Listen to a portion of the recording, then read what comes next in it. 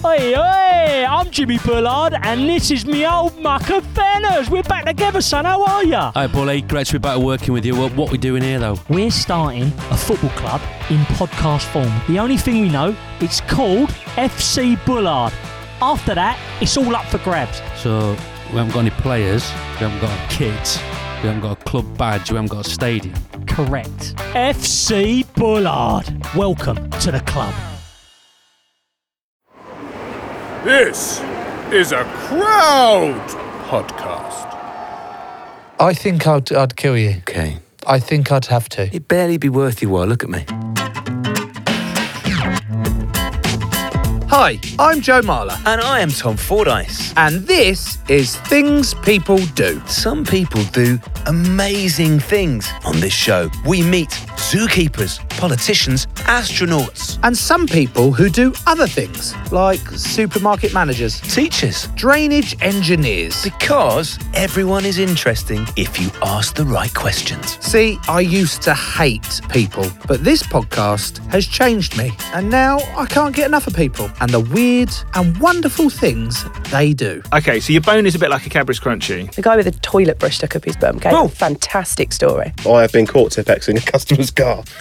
On the show today, My name is Tom, and I am a survival expert. What can that centipede do to you? It's just excruciatingly painful. I don't know how to put pictures up. not an issue on a desert island. I want to whittle some wood. Another wanking euphemism. And the guest has taken us back to the gutter, and I fucking love it. I wonder what's the longest he's been on a desert island for. Yeah, or if he's ever been attacked by pirates. Right, this one's going to be a fun one. Welcome to Things People Do. Tom, hello. Hello, Joe. How you doing? I'm very well, thank you. How are you? Yeah, I'm good. It's quite a strange start because we met previous to this encounter in the toilet, didn't we? That's where I like to shake hands. Yeah, we did actually shake hands in the toilet. Was this a pre-arranged encounter, or the toilets in this building or somewhere else? Toilets in this building, and we were both at the sink, and I was washing my hands, and then I heard this voice said, "Oh, hi, Joe." And I went, "Hi." Said, "I'm coming on your show." I went, "Oh, amazing. I'm Tom." I was like, "Oh, cool. My hands are wet." He was like, "I like meeting in toilets." I was like, we shake hands. So we did. We shook. My hands were wet. We shook hands. Wet. Had you washed your hands with warm water and soap at this point, or? Yes. Okay. Dripping wet. Actually, it was too wet, wasn't it? In many ways, it's the cleanest time for a handshake. I had seen you have a good wash there. Yes. So I felt confident. We do have a problem though, Joe, and it's a repeating problem. We have more guests called Tom than any other name. Are you doing this on purpose because of your narcissism? No, simply so we can help the listener understand which Tom you're referring to. How would you like to... No, I meant, are you booking people called I Tom? see. Yeah, just to make it... It makes me feel better to have more people with my name in the room. Yeah. So, Pod Tom, what do you want to be? Because I want to call Survival Tom, Tom. But I can't. But listen, I really like Tom in the very brief time we spent together. But the fact that he's usurped me as Tom on our podcast when we've been doing it for 3.5 years stings a little. Do you want to be T-Dog? I just want to be Tom. Fucking, okay, I'll call you Survival Tom. Is that okay, Tom? Survival okay, Tom. Joe. Right, Survival Tom. What sort of survival do you specialise in? Now, I know you didn't want to be called a survival expert. You're actually a... Well, I teach wilderness bushcraft, but I'll take survival expert, but we're always still learning. I want to be a bit more humble about it, I guess. And, of course, I can't call you Wilderness Bush Tom. Wilderness bush survival. Bushcraft, yeah, bushcraft. So Bushcraft. using, it's basically primitive skills. So it's making things from our surroundings, from flora and fauna, like base level survival. So I actually focus in desert island survival. I run a company called Desert Island Survival, and we take people to uninhabited islands and create castaway experiences. Whoa. Wilson!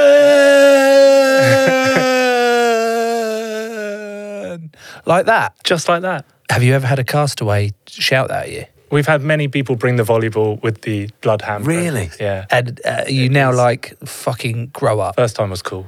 Yeah. Is that what you say to them? No, the customer's always right. I'm always like, oh, wow, that's brilliant. How did you get into this, Tom? Is it true, because this feels like an enormous jump, that you actually used to work in IT? I used to sell software in Maidenhead. Oof. And I felt like my soul was eroding every day. And I was having pints with my mate Paul, and he was like, I'm walking to the North Pole. I was like, fuck, that's what I need. What, That's- there? Right, straight after the pints? He was going to have a pint just to settle his nerves. Yeah, and then set off he goes. Directly north from Maidenhead. And so, I trained for 2 years. I walked to the North Pole back in 2010, and then that was it. Like that, Pandora's box was open. It was very hard to go back to Maidenhead selling software. I met my wife. We moved to Chile, and the only job I could do in Chile was actually working in finance. So I found myself setting up pensions and creating like investment funds for about 7 years in Chile. Also noticing my soul diminish. And then I just was always dreaming about escaping the cubicle, and I'm passionate about marine ecology. I wanted to go to parts of the world where humans have had almost no impact, and I wanted to see like perfect, pristine reefs and tropical islands from bounty adverts. And so I just had this idea of like, can I be a castaway? And I noticed like no one was really doing it. I found one small company doing it. I went on their trip, and it really fell very short of what I was looking for. The guy was quite coarse, misogynistic and militant, and he didn't really do primitive skills. He just brought like a flint and things. And I was like, and the island wasn't so good. It was infested with sandflies, like you're just getting bitten every second. I could see lights on the horizon. I was like, if this was done with really perfect islands that are kind of cut off from society and really like on point instructors, this would be an amazing experience. And so I was like, all right, let's do it, set it up. Are there actually any islands that are like that? Well, this is the challenge. So like I found 3 islands so far in 7 years, and looking for islands that are perfect for desert island survival. It's like looking for planets that can harbour life in the universe. You're looking for this Goldilocks zone of being close enough to tourism that we can at least get people in easily enough with transport. You've got a nice hotel before and after that you're going to really enjoy after you've been marooned. You've got a hospital in case of like injury and evac. But not too close that you like break the illusion of isolation. So you don't want lights on the horizon, you don't want boats coming past. You want like pristine wilderness. And that like sphere is always growing every year. And like we're just about to lose our island in Panama. It's been sold for $12 million, and they're going to build a hotel on it. It breaks my heart. Oh, I for love this fuck's island. sake. I've been there, sat on the beach and seen like baby turtles popping out the sand and making their way to the ocean just as we're eating.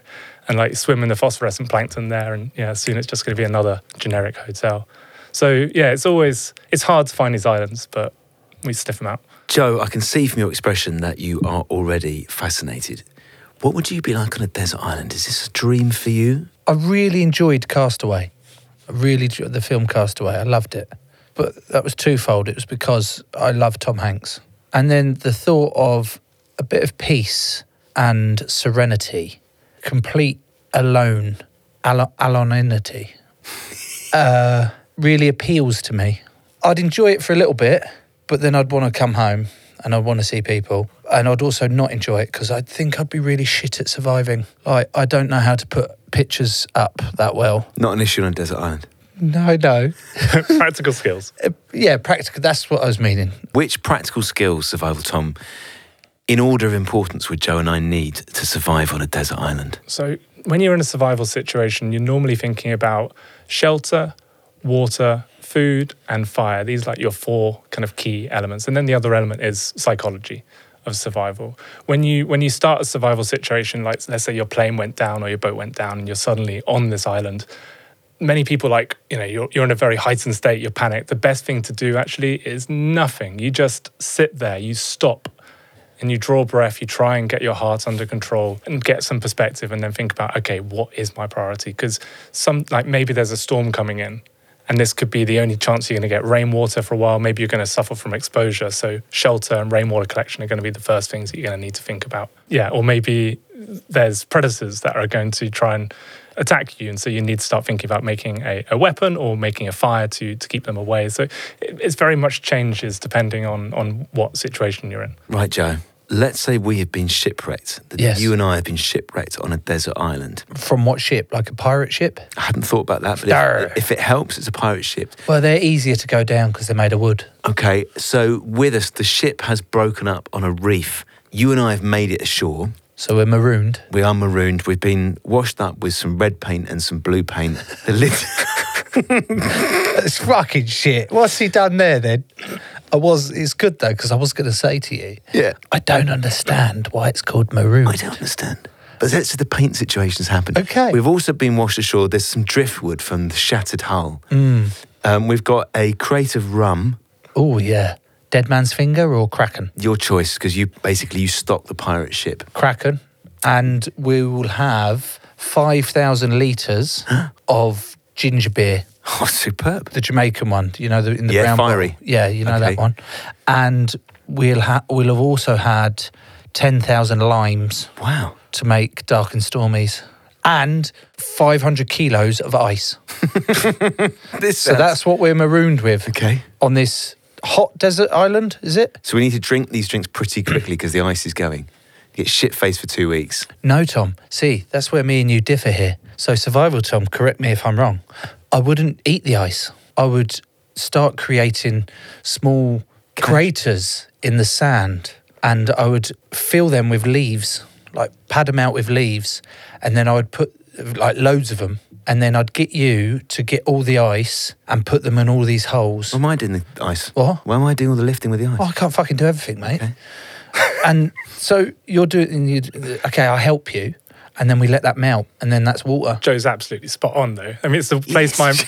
my mind went exactly the same way. The most valuable thing you've got there is water. Wow. So when you're in a survival situation, talk about the rule of threes, which is 3 minutes without oxygen, 3 days without water, 3 weeks without food.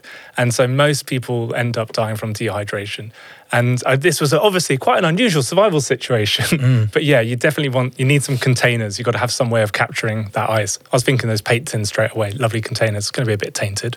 But one of the things on every single desert island, sadly, is several thousand plastic bottles.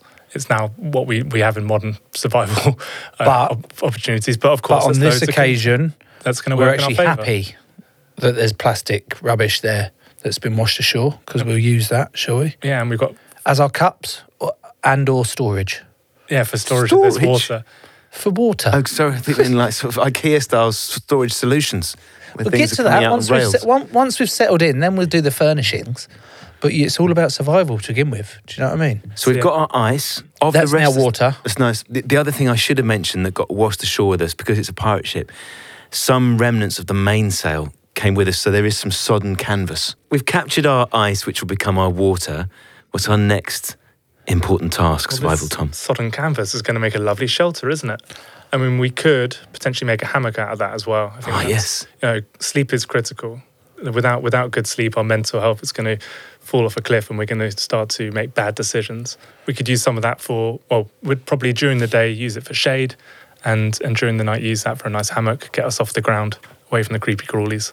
We would only use it for shade, not for monsoon rain, because it would become sodden again and just make everything.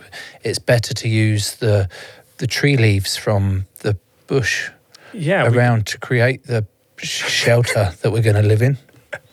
We're going to weave some palms, and we're going to make a lovely roof from those woven palms. We're going to stack them up deep, so you have multiple ones on top of each other, and shingle them. Shingle. Like shingling, like you see tiles on roof. Oh, I thought you not meant we'd caught shingles. Well, we've been on a pirate ship. It's not impossible. No, but lime and salt stops shingles. Oh, okay. That's just why I loaded up with limes. And scurvy as well, of course. And scurvy. That's why they used to have so much salt. That's why we're called limeys. Limeys, yeah. Fire. Yeah, so we're going to have to make a friction fire. It's not going to be easy because we don't have any cutting implement. We don't seem to have a knife with us. One of the things you'll notice on Castaway is he opened one of those boxes and he got an ice skate. And that was how he got his cut knife. his hand. That was how Wilson was created, wasn't he? Yeah, exactly. Jammed it on the rock and then... But we haven't got any ice skates on this pirate We don't ship. seem to have any, which is a shame because a cutting implement opens so many opportunities for us. Is there any way of making one? The best thing, I mean, you might find some flint or obsidian if you're very lucky, but normally clamshells on a beach, you can break clamshells and you can get a rudimentary knife that way. It's not going to be great, but all we need to do is find the right plant. And in this case, we're looking for beach hibiscus, it tends to be everywhere. And we're going to try and find a bit which is what's called standing deadwood. So it's completely brittle and dry, but it hasn't got like rotten yet. And we're going to snap that off. And another piece, we're going to flatten it out and we're going to do a hand drill fire, that classic. I think it's, he does the fire plow actually, which is another one. I reckon you'd be good at fire plow. You've got the brawn. Fire plow? Which is where you get one piece of wood and another and you're just pushing it back and forth until you get enough. I knew your mind would go that way. So we've fire ploughed the shit out of this wood and it's sparked, is it? We've got like an ember, which is like at the end of a cigarette butt. And then you blow it. And then, we need to put that into a tinder bundle, which is going to be, so the inside of coconuts. Coconuts are incredible. We'll talk about all the wonderful things about coconuts.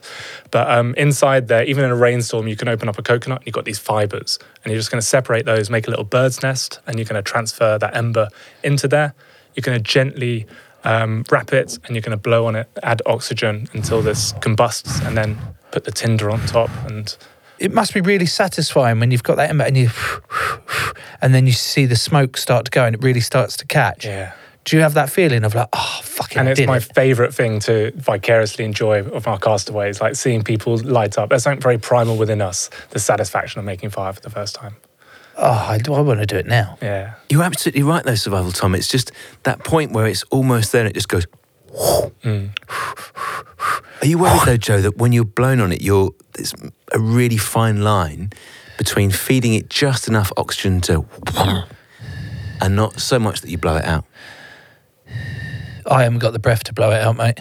The technique you used there, just critique this for a survival, that seemed quite nice and quite gentle. So you sort of put your... it's like a flautist. You put your lower lip out a little bit more and you tuck your top lip in a little bit so you straighten it so it's a bit tight. No, you don't bite. And you just... So you don't give out... You don't want to fuck it off. Do you know, like you see... And then your jib goes all over and then phlegm it up because you want to keep your phlegm because your phlegm will help with calories. I think... Surely you then just... Every little helps. Yeah. So we've got our fire, Tom. Got a fire, we've got our water, we've got our shelter. We're good to go. What else are we missing? No, that's Mind. 3. Hang on, that was 3. The mind, Joe. You said what? You said there was 4, didn't there? There was food. Yeah, we're going to need some food. Before the mind, we need food, of course. Before mind, it's food. Where's the island we've landed on? Are there It's some... off the coast of Mozambique. So there's some wild boar about. Not on this island. There's some bird life, but they are easily spooked. But remember, we were wrecked. Our ship was wrecked on a reef, which suggests there may be some aquatic life. Survival, Tom, help us. Well, that's where most of your calories are. Well, coconuts are huge amounts of calories, but it's basically 98% saturated fat, but it's really good. But yeah, aquatic life. So we don't have fishing equipment with us, do we? So we are going to be looking in the tide pools. We're going to be looking for crabs and shellfish. There might be some edible seaweed, which we can eat. You can actually we've caught before, we've just sharpened sticks and we've managed to catch stingrays.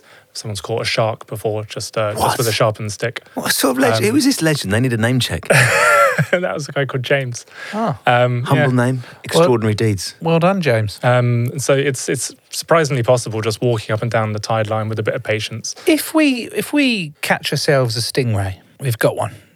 We can gut that, surely, fillet it. Yeah. With our shells that we've turned into primitive knives. Where's its barb? It's on the end of its tail, the barb, yeah. Right, so can we use its barb, like once it's dead and thingied, is there any poison in the barb? Or? There is, yeah. Okay, can we strip the poison out the barb? Could I use that barb for something? Yeah, I don't see why you couldn't tie that to the end of a stick and use it, because they do actually have barbs within them, like the end of a fish hook, so they'll keep fish on, and there's no reason why that wouldn't work. We've never done it. Like a mace. It's like a mace. We've had one guy get stung by a stingray 10 minutes after the expedition began. Like, he literally was unloading stuff from the boat and got a stingray to the foot. So we had to put his foot in the hottest water possible, and you keep on just making it hotter and hotter, and that dissipates the venom. Wee on it? I wasn't on that trip, sadly. No. No. You should wee on stuff. Oh, wee on it? I thought you said why you want it. So. Oh, sorry.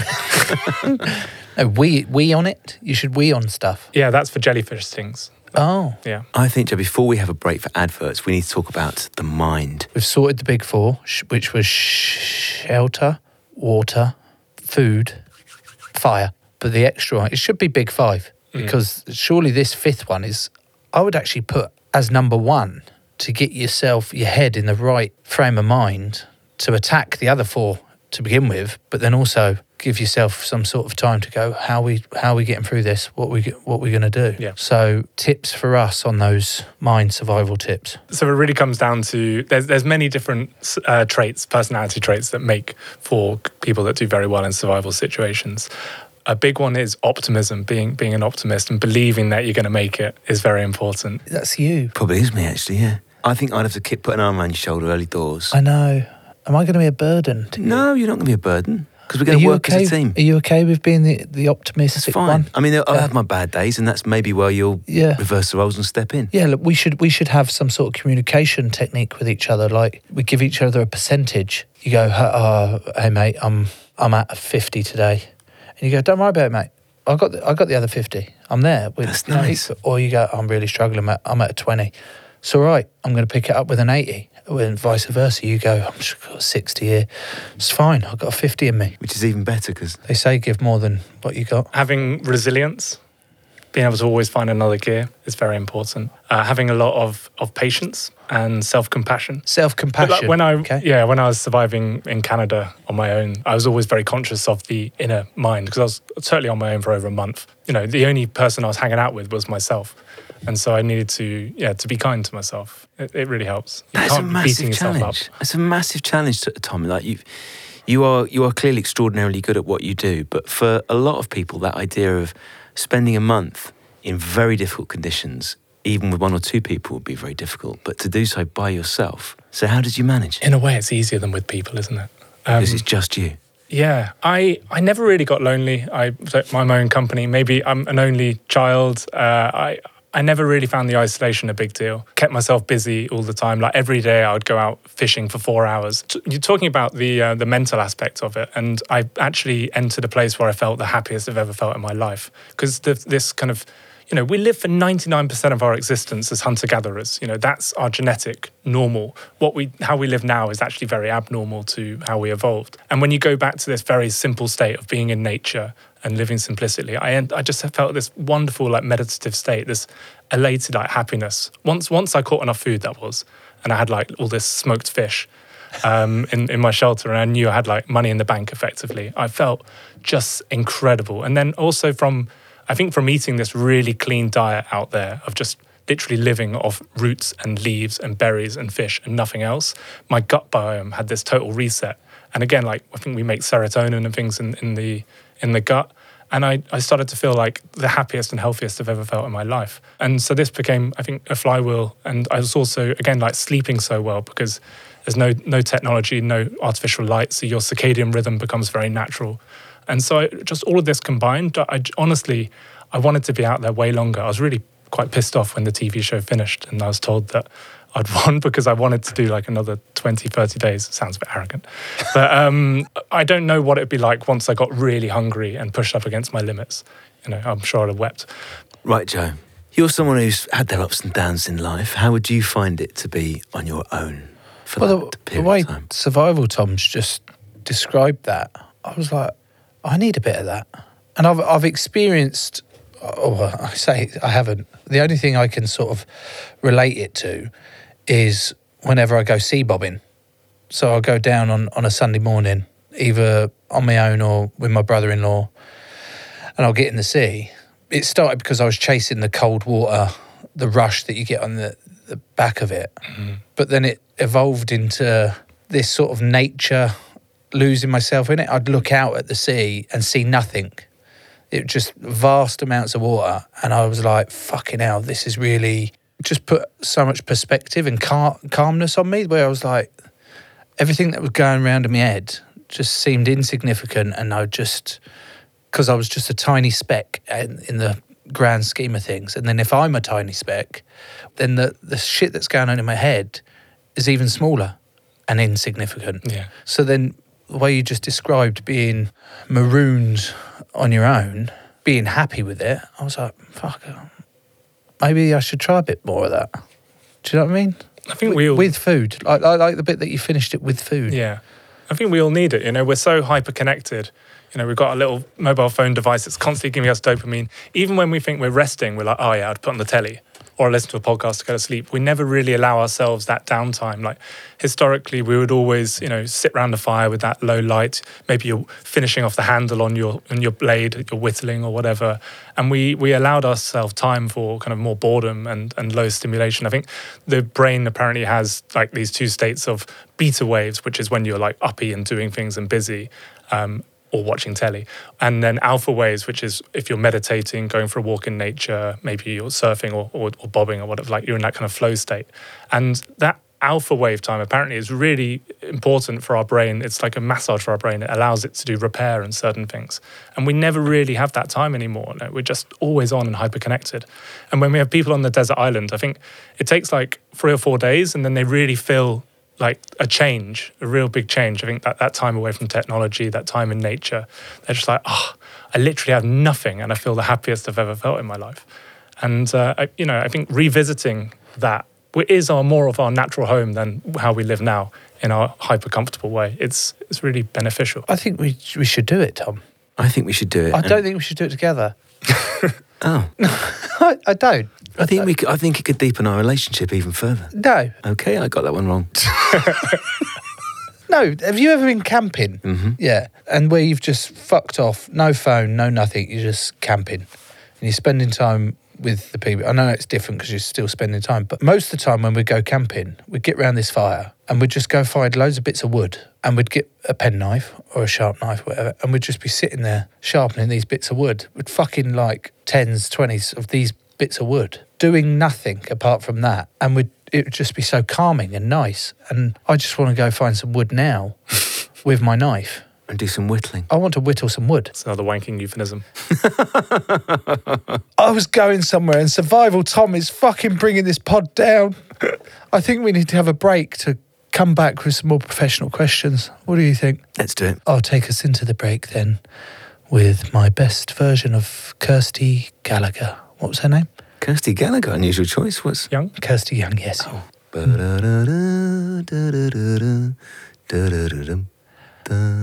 These are the adverts. Not massively Kirsty Young, was it? Like, if you hadn't flagged it. I said I could only do my best, and that was my best Kirsty Young. Didn't want to do any Scottish accent for Kirsty. Is she Scottish? All right. Not that Scottish. All right. These are the adverts.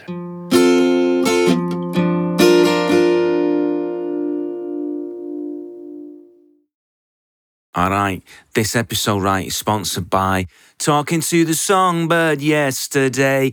It's Alec Nightingale. To be more like Alec, go to patreon.com/things people do. Become an official sponsor, get bonus content, and grow the show today.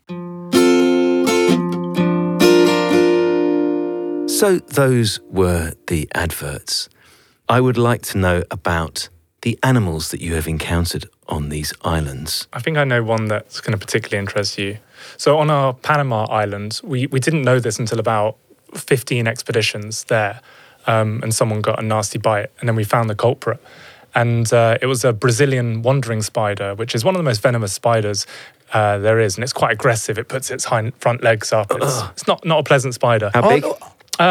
Best part of a fist. The interesting thing about the Brazilian wandering spider is that one of the side effects when it bites you is you get what's called priapism. Priapism is a 24-hour erection that won't go away that's extremely painful. So it's very painful, but you have a boner for 24 hours. Yeah. There's swings and roundabouts. Would you take that, Joe? You know, before the break, when I said we'd come back out with more professional questions, we've tried, and the guest has taken us back to the gutter, and I fucking love it.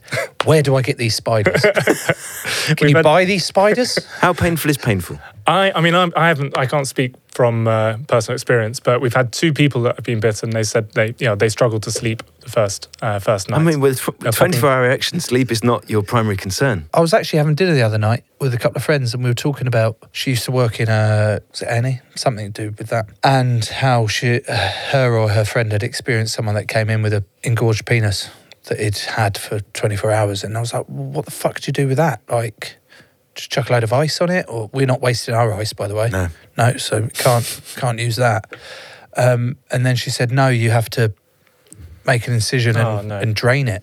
Drain it? You're like, what? She's like, well, yeah, because it's engorged from all the blood and thing, and you have to drain it, and then it gradually comes down. So survival time, if that happens again, just get some of that. Are there any shells in Panama? I mean, we'll have knives and scalpels. Oh, you've got knives. Don't worry. Okay, we'll come at the use castaway. How do you explain that to a guest who's presumably paying a decent fee that you're going to take a scalpel to their penis? They definitely are not going to take a scalpel to their penis. So, I mean, what should we move on? I would say, are there any other animal So, encounters? Yeah. I mean, we have in Tonga, we have a giant centipede called a maloka, which also gives it excruciating. How giant a centipede is best this? part of a foot. A foot-long centipede. Yeah. But I mean, generally we choose islands that don't have deadly animals. And so Good start. we avoid anywhere that has venomous snakes.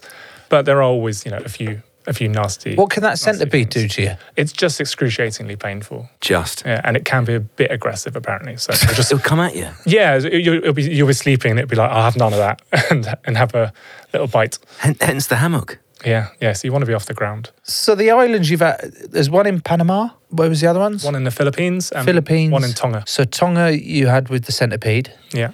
And it's not big for monkeys in Tonga, is it? No. Panama, to my knowledge, isn't big for monkeys. Philippines? Any monkeys in the Philippines? Not on the islands that we have. Any monkey issues? Because whenever I think of islands and coconut trees, I go, well, obviously there's monkeys. Where there's coconuts, there's monkeys. Yeah, I checked out an island in Indonesia when we were looking for new ones. I went with my family and my 6-year-old boy. We had noticed that our bag with the food was getting attacked, and I hadn't seen any monkeys. And then, like on the third day, I was fishing, and a monkey appeared up on the rock. It's like, okay, that's the culprit. Generally monkeys aren't going to be a problem, but they're smart and they're going to come after your food stash for sure. If we were an island and say there's a monkey on it, wouldn't we try and befriend it maybe? We've evolved from Absolute monkeys. derision from Survival Tom at that idea. Well, it's not crazy. So there are... His first reaction would It was. say otherwise. I heard a snort of derision. It's fine. In Sri Lanka, there are coconut groves where they have trained the monkeys to go and fetch the coconuts for them, and they go and bring them down, for example. I wouldn't need that because I've got Tom. So Tom would do that. So I'd actually use the time to maybe communicate with the monkey and get him to, I don't know, be my friend whilst you're off getting the coconuts. What would you do with the monkey? Well, I've been on the islands off the coast of Malaysia where I'd always loved monkeys growing up. I always thought they were the cheeky chappies of nature. Yeah. Changed my opinion on those islands, Joe. Why? What do they do? They were rabid thieves. No food stuff was safe from those monkeys. Once But you've if seen you a put- monkey take your last packet of biscuits, and when you try to shoo it away, it's pulled back its lips to reveal some pretty sharp teeth. And you shat yourself, it's a game changer. It shit itself. I shat myself. Oh, you shit yourself. Well, that's probably what put it off. That's why it's not being friendly, because you Also- can't control your gut. The speed those boys can move, Okay. clearly they can do things we can't do.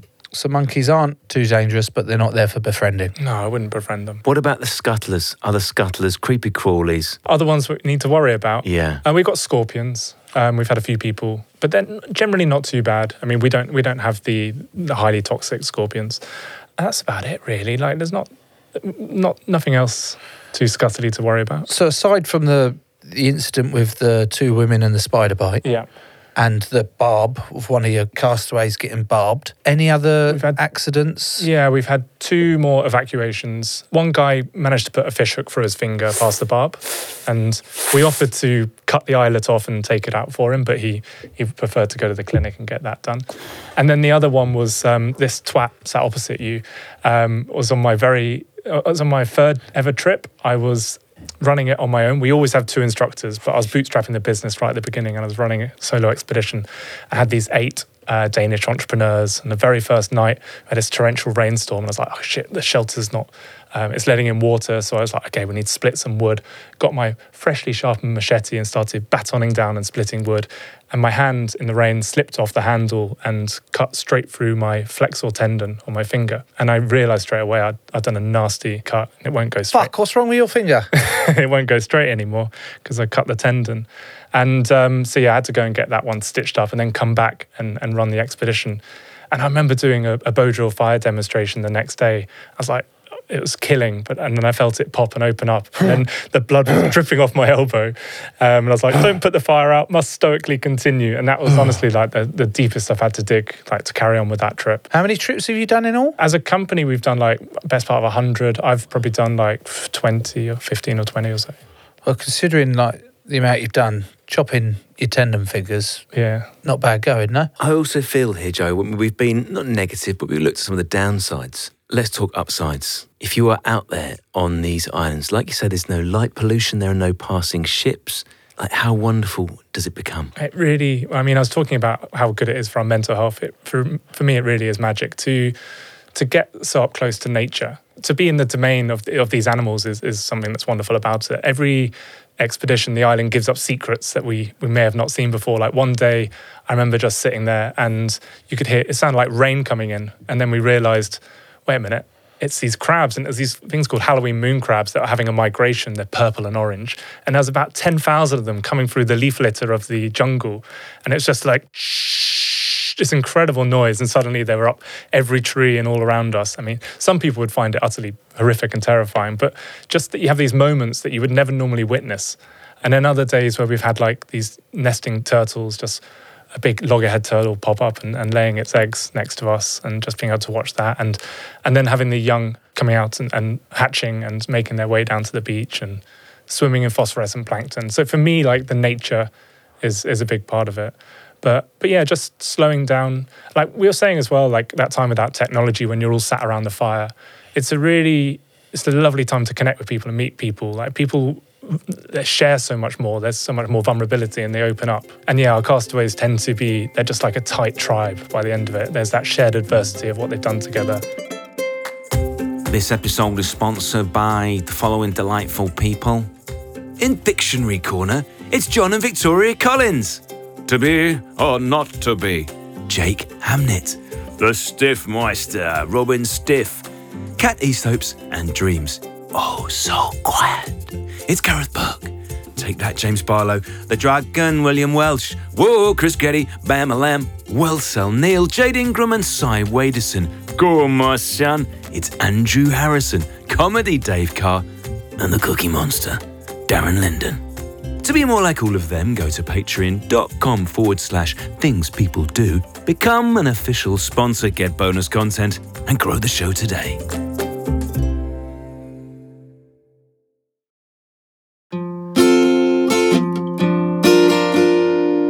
I was just watching Society of the Snow, the remake of Alive, the Uruguayan rugby team that crash landed in the Andes and then obviously had to eat some of the passengers.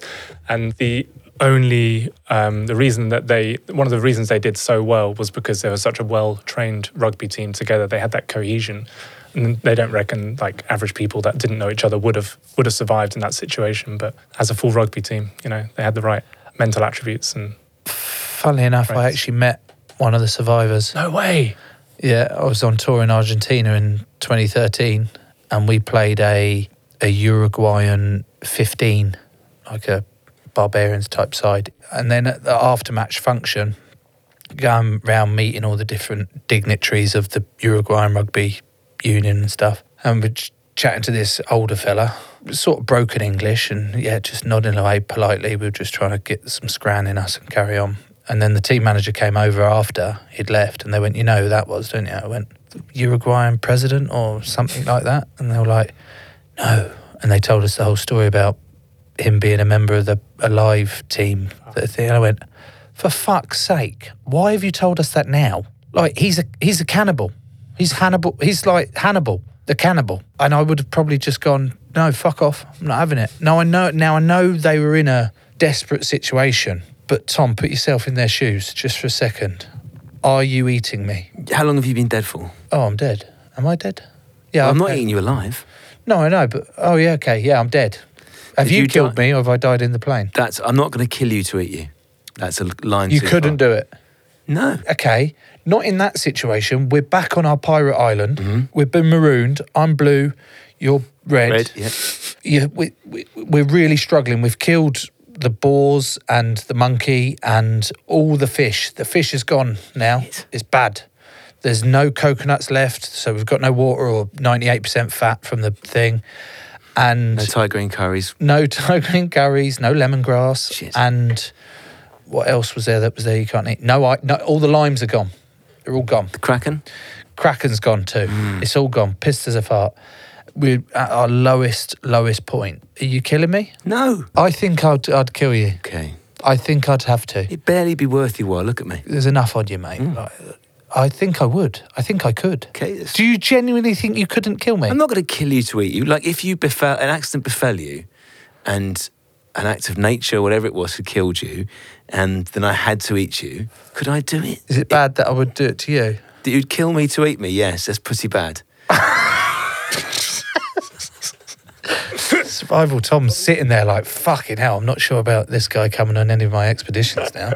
It's pretty literally the worst thing you could do. So the person you've been marooned with and have survived with for a number of months because of our supplies, you've got the lowest ebb, and rather than try and see it out together, you're going to fucking murder me in my sleep. Okay, I take that back. I wouldn't. What about just a couple of slices off each other? What? Just like, I'll give you a bit, you give me a bit. That's more like it. Yeah? Yeah, that's Deal. fine. Talking of our pirate island, on your islands that you've been, have you ever had any trouble with locals or even pirates? If not, I don't mean like Blackbeard and that, but Yeah. Well, it's one of the things we have to factor in when choosing an island. Like, there's lots of islands that would look ideal on paper in the South China Sea, but there's still piracy. Obviously, off Somalia, there's a lot of piracy. And yeah, recently in Panama, last season, in fact, there was a couple of incidents of piracy where people and their catamarans were being robbed. And so we had an expedition coming up, and we were particularly worried about this, and we had to get the local navy to do patrols of the island. To make sure that we were safe. So yeah, piracy is something we still have to consider. And there's also cartels running drugs in that part of the world as well. So some of the islands further south in the archipelago would be brilliant, but we're told that it's a bit too dangerous with narcos. So we stick a little further north in the I mean, that would change the whole experience of being marooned at a desert island where someone goes, I found something. Oh. Square grouper. what? Square grouper, they call it, when you find a bale of cocaine. Square grouper? Yeah. I used to live in Honduras for 7 months when I was like 20, and I was talking to the boat driver. We were like mapping coral and stuff. I forgot his name, Pedro.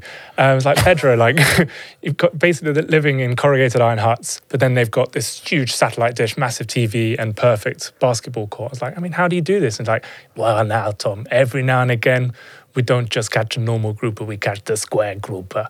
And they would get these bundles of cocaine that would rock up on their coastline and sell them, and it would go into the community. They would buy something for the local community. Community cocaine. Like, community cocaine, doing good.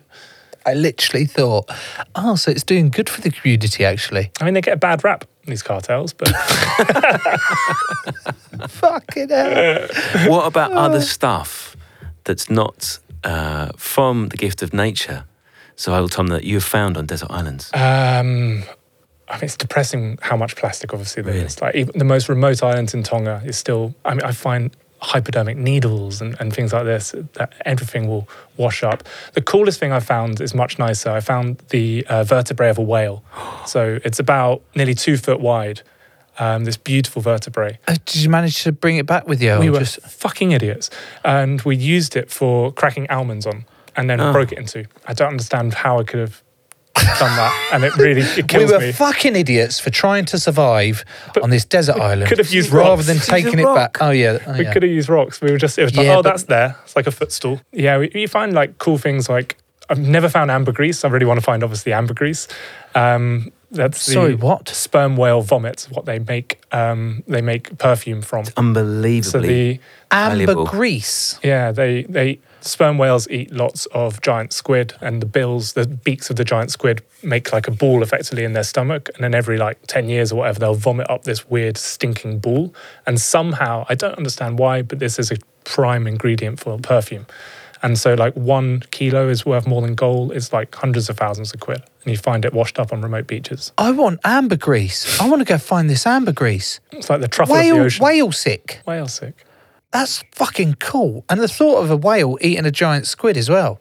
Oh. Can we produce something like that?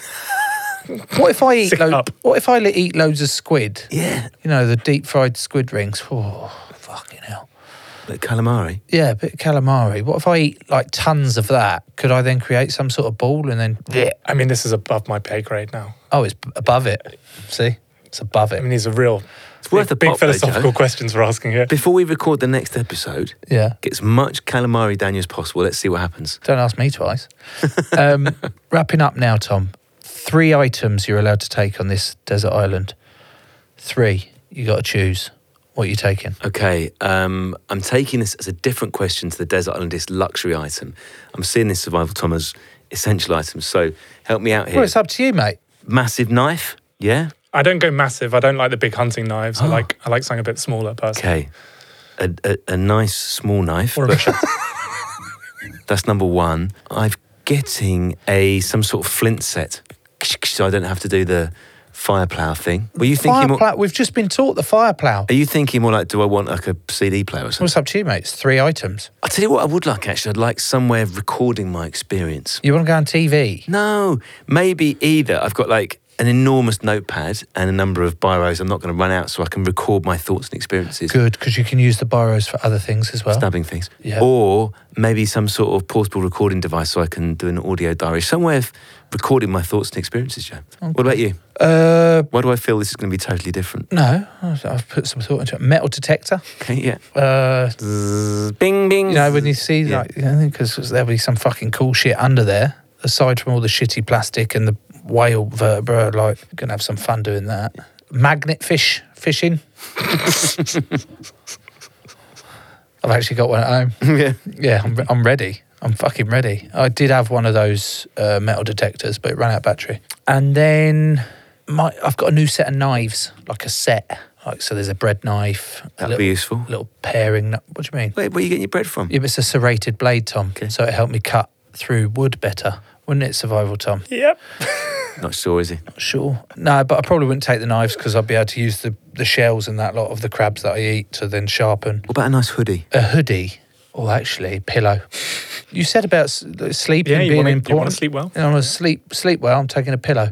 Magnet fishing, pillow, metal detector. Genius. Survival Tom, your 3 items, please. I mean, when I did the thing in Canada, I was allowed to choose 10 items. What, that thing in Canada, is that the TV Alone. show? Alone? Yeah. Talk us about that bit. So basically 10 people were dropped off in the middle of nowhere and separated from each other. So I was totally on my own, no film crew, just me and a camera. And I was allowed to take 10 items to help me survive as long as possible in the wild. So And what were your 10 items? my Do you 10 remember them? items were a axe, a saw, a multi-tool, like a Leatherman, a cast iron cooking pot. Cast iron? Sure, it's too heavy. But heavy was fine. It was. It didn't. You're strong enough, yeah. I didn't really. I only had to carry it about 10 meters to the river and back. Fair enough, yeah. I took a fishing kit, which is just some line and 25 hooks. I took a fishing net, paracord, which is rope basically, and some snare wire. Oh, and a sleeping bag. Fucking hell, you're well kitted out. I know. No wonder you survived. Generous And amount you of won items. it. Yeah, I won it. What the fuck did everyone else take then? I mean, everyone took it pretty much exactly the same. One person took a bow and arrow instead of a fishing net. I wish I'd done that in hindsight. Really? There were grouse everywhere. I didn't back myself as a bow hunter because I'd only done like 1 day training. And I thought, I'm never going to get within 20 meters of a deer. Delusional to think that. But there were these grouse just everywhere. I could have easily nailed like 10 of them. I did accidentally catch a duck in my net though. On day 25, and I'd just eaten pike and leaves and berries for 25 days, and then I ate this duck. And like, roast duck is my favourite food in the normal world, but when you eat roast duck when all you've eaten is that, oh my God, it was the most incredible meal of my life. Like, your senses are so heightened, you smell more, you hear more, you see more. But then when you eat something that has all these trace minerals and fats and salts that your body hasn't had for like nearly a month, it was honestly like hunger is the best sauce. Like, it was like a triple Michelin star experience. It was just, I was weeping into my bowl as I ate this thing. I was like, I'll only eat half and save it tomorrow. Fuck no. I just devoured this whole thing. It was fucking amazing. Like, Tom, are you sitting there going, how the fuck could you eat a duck? No, I've been vegetarian now for pretty much 30 years. That duck sounds absolutely delicious. so eating Joe is a bit more challenging as a vegetarian. Yeah. Now, I want to come on one of these expeditions. Oh, I'd love to have you, Joe. So how can I go about booking that? Yeah, so you can go to desertislandsurvival.com and choose your destination. And out of all the islands you've got, what's the best one? What's your favourite? I mean, Tonga is, if you don't care about the travel time, because it is like 40 hours to get there from here, Tonga is sensational. We swim with humpback whales on the first day, which is magical. And What do you mean you swim with them? their mothers are nursing their young. They give birth to their young and nurse them. And so you can get in the water and you can swim with the mother and the calf. I just did it in July, and the mother kind of keeps its distance, but the calf is like a 3-ton puppy, and it just swims up to us. It's like 2 weeks old. And it's like, look at me, I've got these fins. And I thought it was going to go straight into me. But honestly, it was a mind-blowing experience. Do you want to go do that, Tom? Yes. Yes, fucking go Yes, there. I do. And they talk. So when we go snorkeling as well, you go down, hold onto a rock, and you can hear them. You can hear them, which is really nice.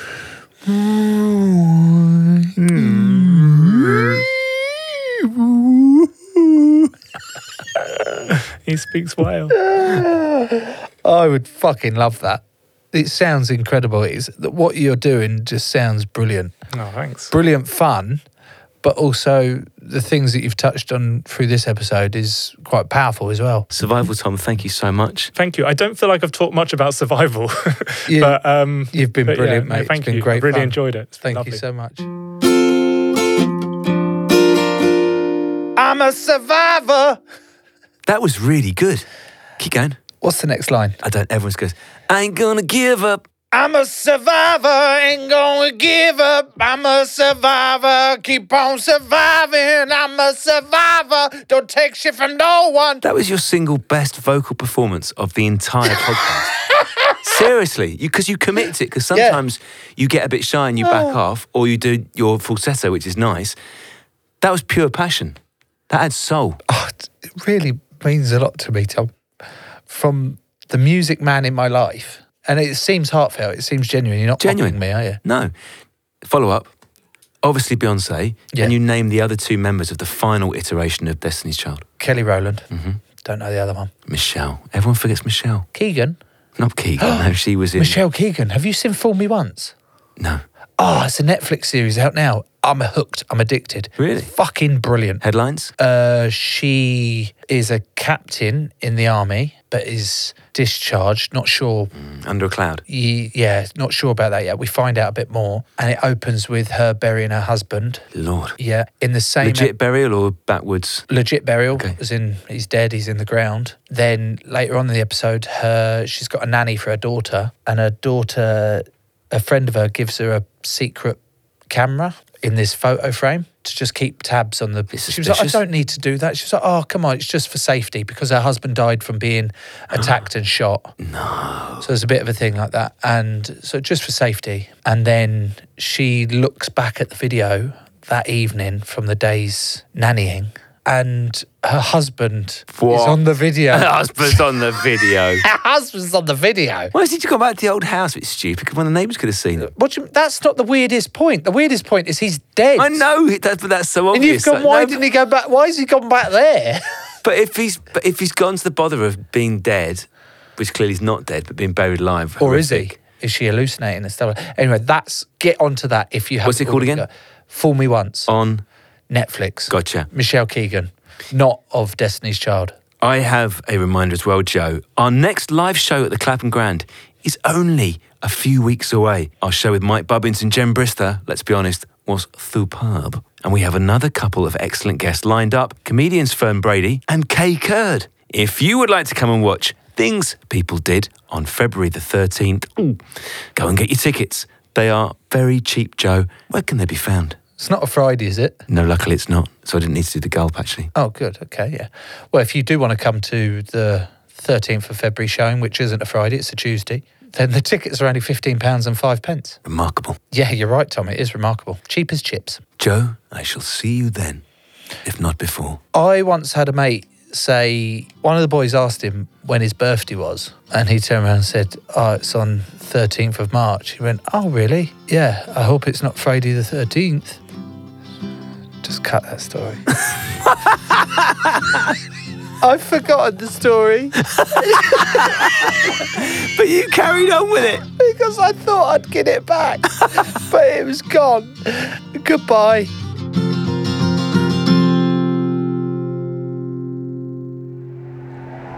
Crowd Network, a place where you belong.